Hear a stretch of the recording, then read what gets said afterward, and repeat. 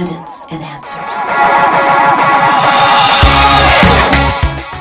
In Genesis 1, God commanded man to have dominion over the fish of the sea and over the birds of the heavens and over every living thing that moves on the earth. However, with the advance in technology, is man now becoming slave to the machines he invented? What is the future of mankind and the advancing technology?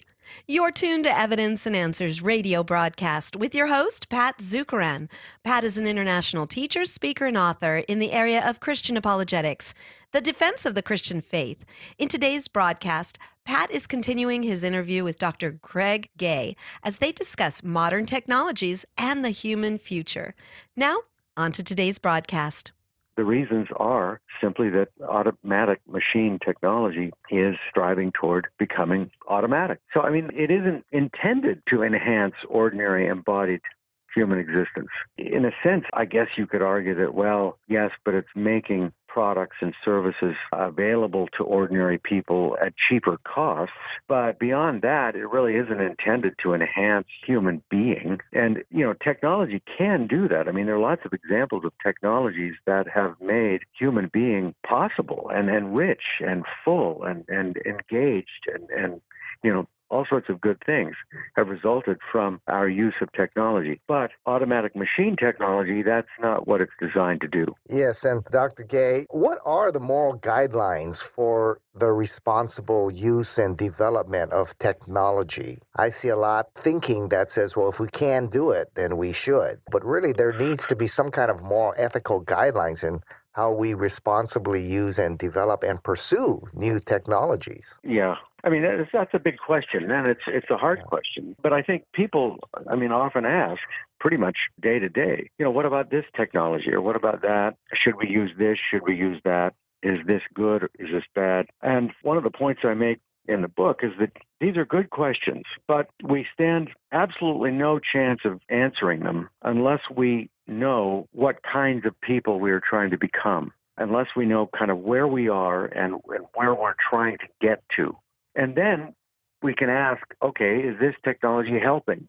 Is it helping us to become the kinds of people that we are aspiring to become or not? And if it's helping, great, use it, celebrate it, be thankful for it. But if it's not helping, well, obviously you wouldn't use it. It's not helping us to get to where we're trying to get to. And again, the problem today is that these sorts of basic questions about, who do we want to become? Like, what does it mean to be a genuinely human person? These kinds of questions aren't being asked.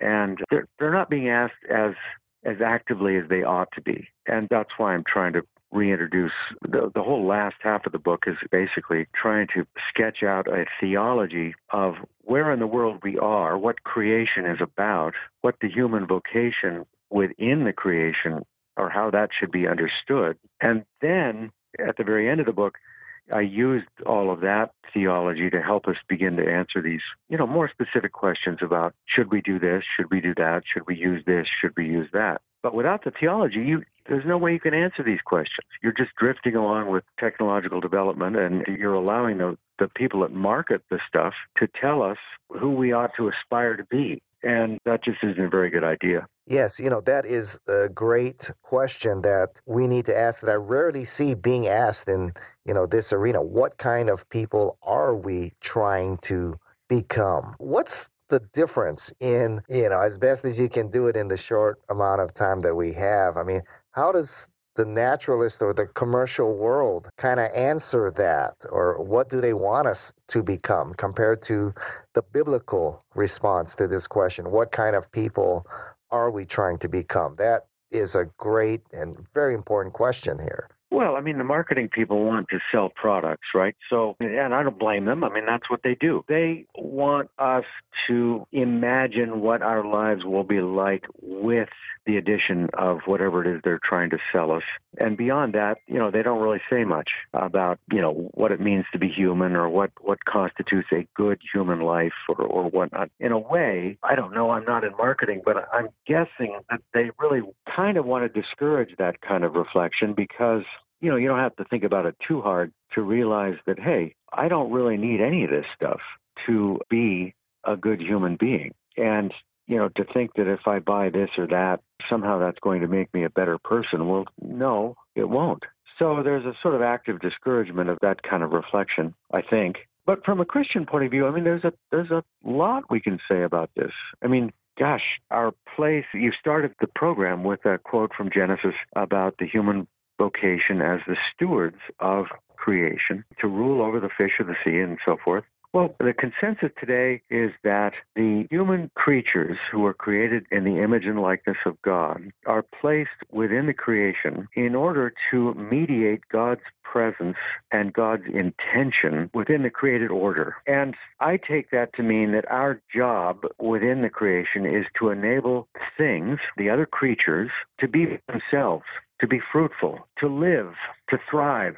I mean, that's our task. It's to take care of the world such that it can become most fully what it desires to become in fruitfulness and diversity and pluriformity and whatnot. I mean, a friend of mine coined the term superabundance to describe God's intention for created order. And our task is to facilitate that as well as to give voice to it. All of a sudden, when you start to think about life that way and you start to think especially about the tools we use and the things that we're doing, things start to fall into place. And a lot of what we're currently doing to our world is diminishing it. It's not enabling things to flourish. So, that's where I do take that discussion in that later chapter of the book. But it's a big question. Does that begin to help? Yes, you're listening to our interview with Dr. Craig Gay, and we're talking about his new book here, Modern Technology and the Human Future. Well, Dr. Gay, give us an example.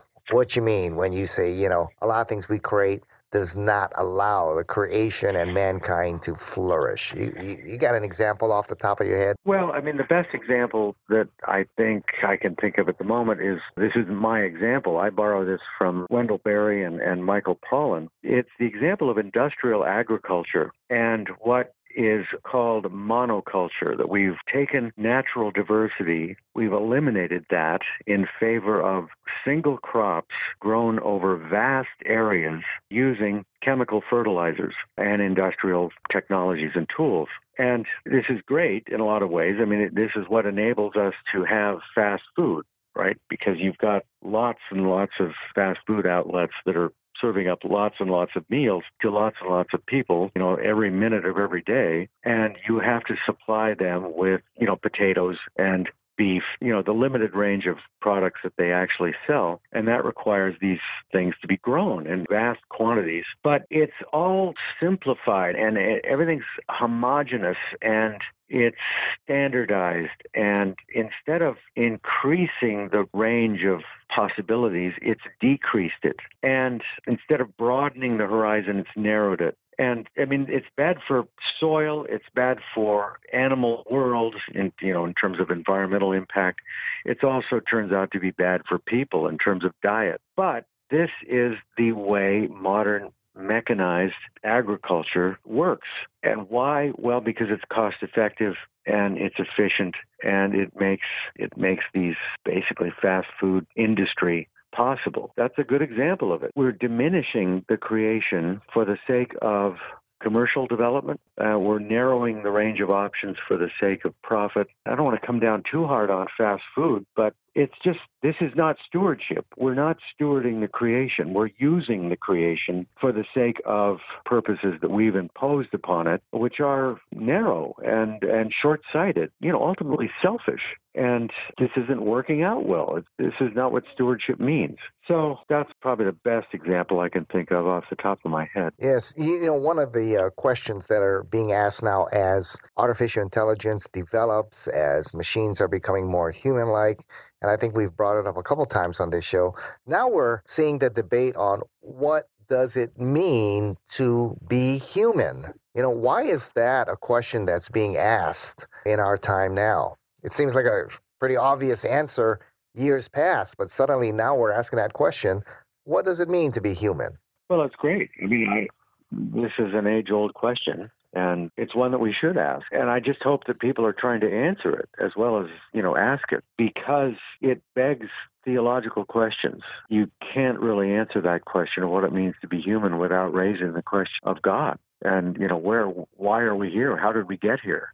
And the more people ask those sorts of questions, the happier I am, because that's fruitful, right? When it's asked in certain circles, technological circles, it's more a question of what features of human being are necessary, I don't know, what possibly use to develop artificial intelligence and so forth. There, I don't know if the question's really being raised in a way that is very fruitful. But it's interesting. I mean, in general, I wouldn't ever want to discourage people from asking that question. It's a crucial question. You state in your book that there seems to be a direction that our machines are getting more intelligent and human-like, while we are lapsing into greater ignorance and more machine-like.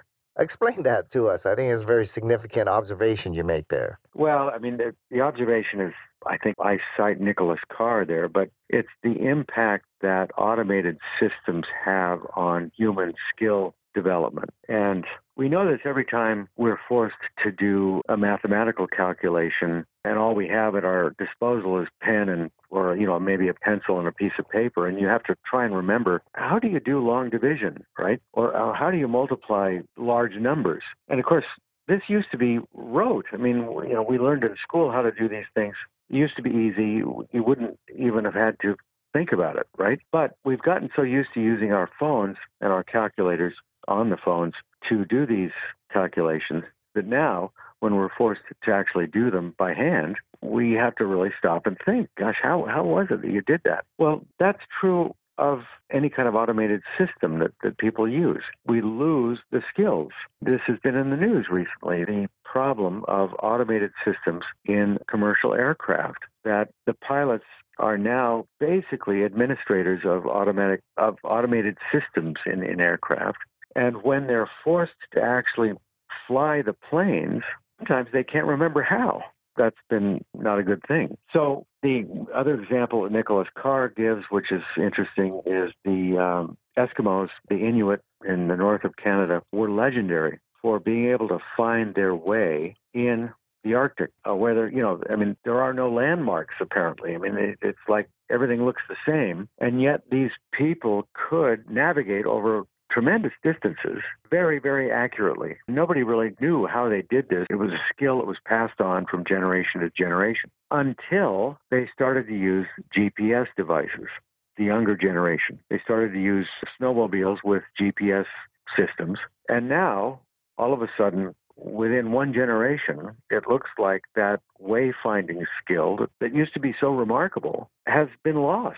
And nobody knows how it will ever be recovered or if it will be possible to recover it. So again, these automated systems that we use, we all use them, but they can result and often do result, maybe even necessarily result in the loss of skills.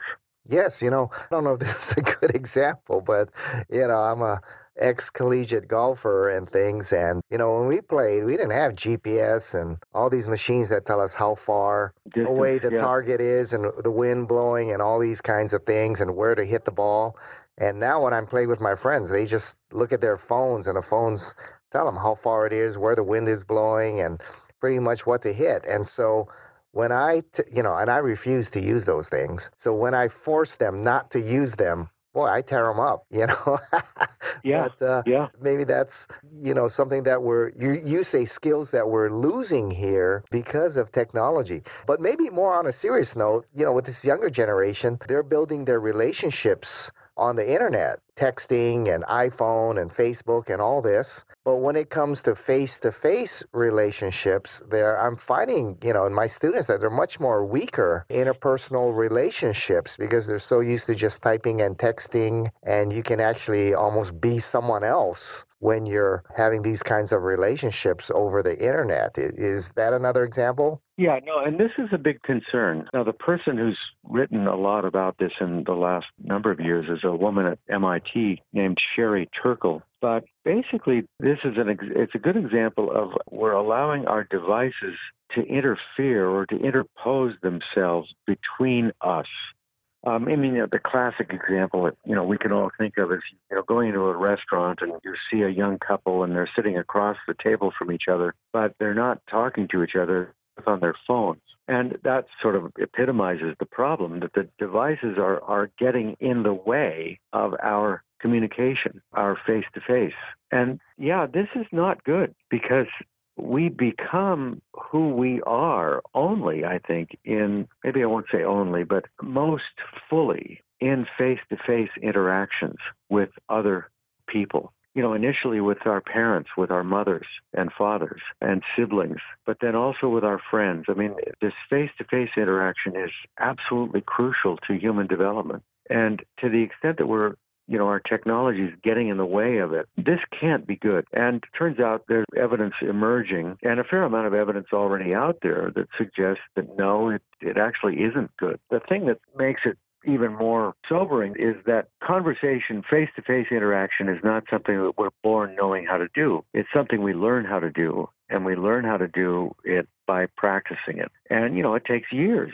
And it's an art, the art of conversation, the art of engaging another in a meaningful conversation. And if kids aren't learning this when they're young, it's not going to be any easier to learn when they're not young, right? It doesn't get any easier as you get older. So I think more and more people are starting to say, look, put the phones away. Let's talk with each other face to face, around the table, over a meal. These are things that we don't want to sacrifice to convenience. Yes, as I'm reading your book, the movie Terminator that picture keeps coming in my mind where the machines are now seems just as capable as humans, and now they want to exterminate the humans, and the humans have become so dependent upon the machines that the machines eventually take over. Do you see a scenario similar to that in days to come if we're not careful, or we're so dependent on the machines that we become totally dependent on them and they kind of take over? Well, no. I mean, I like that movie too, but I don't, that's Hollywood. I think the more immediate problem is that the more dependent upon machine systems we become, the more helpless we are when the machine systems fail. And, that does worry me. And who knows how this will play out, but we would be in deep trouble if the internet somehow failed. All of a sudden, you wouldn't be able to do anything. So I guess the way I would think about it is that we ought to beware of becoming too dependent upon, the machinery and the machine systems just because they might fail. And that would leave us in sorry shape. Yes, as it seems like the advancement of this technology is coming at us like a tsunami. It just continues to grow and grow, and it's going in its own direction that we can't control. Is that a good picture of what's going on, or can we control and direct this growth in which the technology is advancing and we're becoming more and more dependent upon the machine? Well, I hope so. Although I agree that it is developing rapidly, and I think the directions that it's headed are fairly clear. It's moving again in the direction of automation, and the reason for that is because automation is cost effective and makes for short-term economic growth. Now, can we change that? Well, I think we probably can if we decide we want to. We could, for example, decide to place a priority on the development of people rather than on the development of machine systems. We could reward, possibly by way of tax policy or other things, we could reward companies for employing people rather than automating their processes. We could encourage firms to train and develop people rather than replacing them with robots, basically. Yes, there are things we can do. We can choose as consumers not always to shop for the best price, which, that to the extent that we as consumers can be relied upon to always shop for the best deals, well, that just drives the whole process of automation, in many parts of the economy. And we could decide as consumers that, no, we're not going to do that. We're not going to go to a place that has automated kiosks. We're going to insist upon a place that employs people. That's a decision we could make. And it would, if a lot of us made that decision, that would make a difference. So, yeah, I think there are lots of things we can do, but we have to think about it, and we have to kind of have a sense of how the system works and what kinds of forces can be brought to bear on it that might stand a chance of changing it.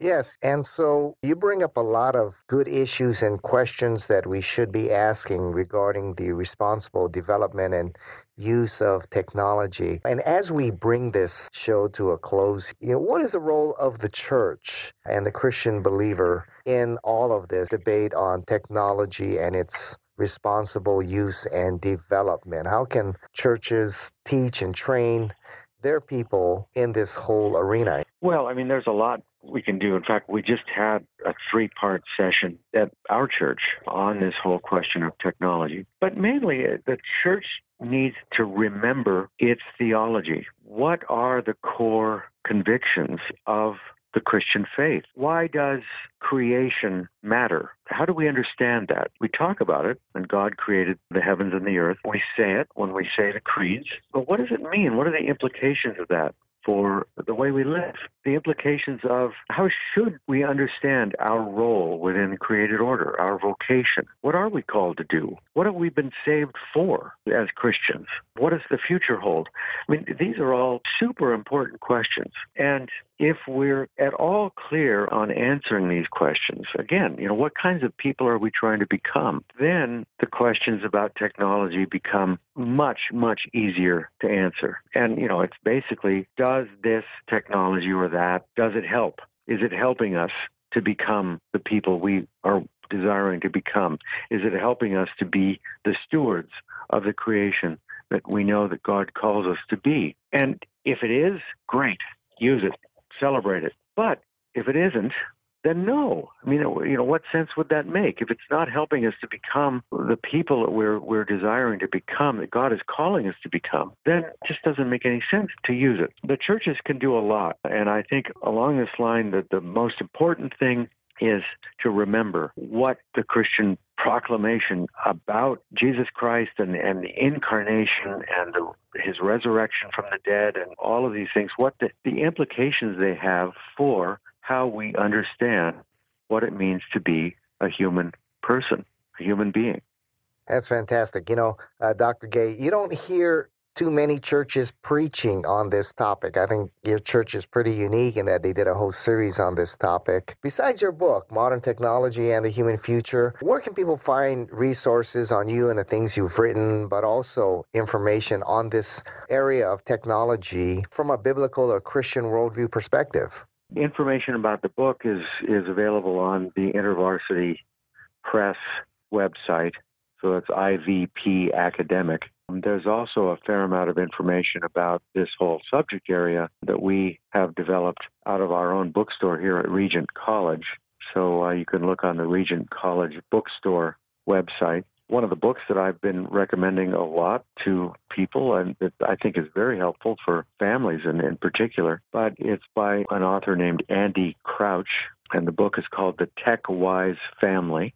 That's just out from, again, published by InterVarsity, I think just this last year. And you follow up footnotes. There are lots of those in my book. I mean, once you start going in this direction, you're going to find there are actually lots of really good things to read and consider. Yes, you've been listening to our interview with Dr. Craig Gay. He received his doctorate from Boston University and is a professor of interdisciplinary studies at Regent College there in Vancouver, Canada. We've been featuring his book here, Modern Technology and the Human Future, but he is author of numerous books and scholarly articles on the subjects of modernity, secularization, economic ethics, and technology. So, Dr. Gay, thanks for being with us here on Evidence and Answers.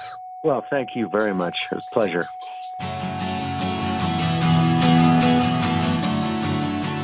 We've run out of time. Thank you for joining us here on Evidence and Answers radio broadcast.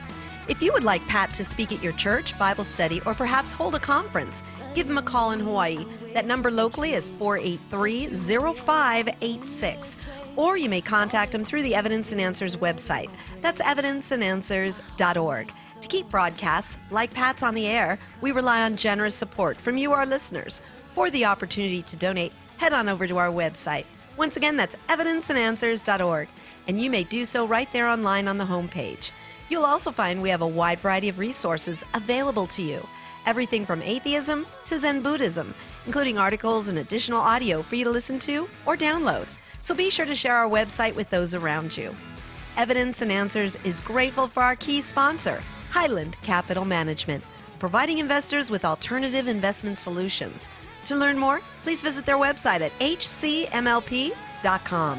Join us again next time on the air or online as we provide compelling reasons for faith in Christ. That's Evidence and Answers with Pat Zucran.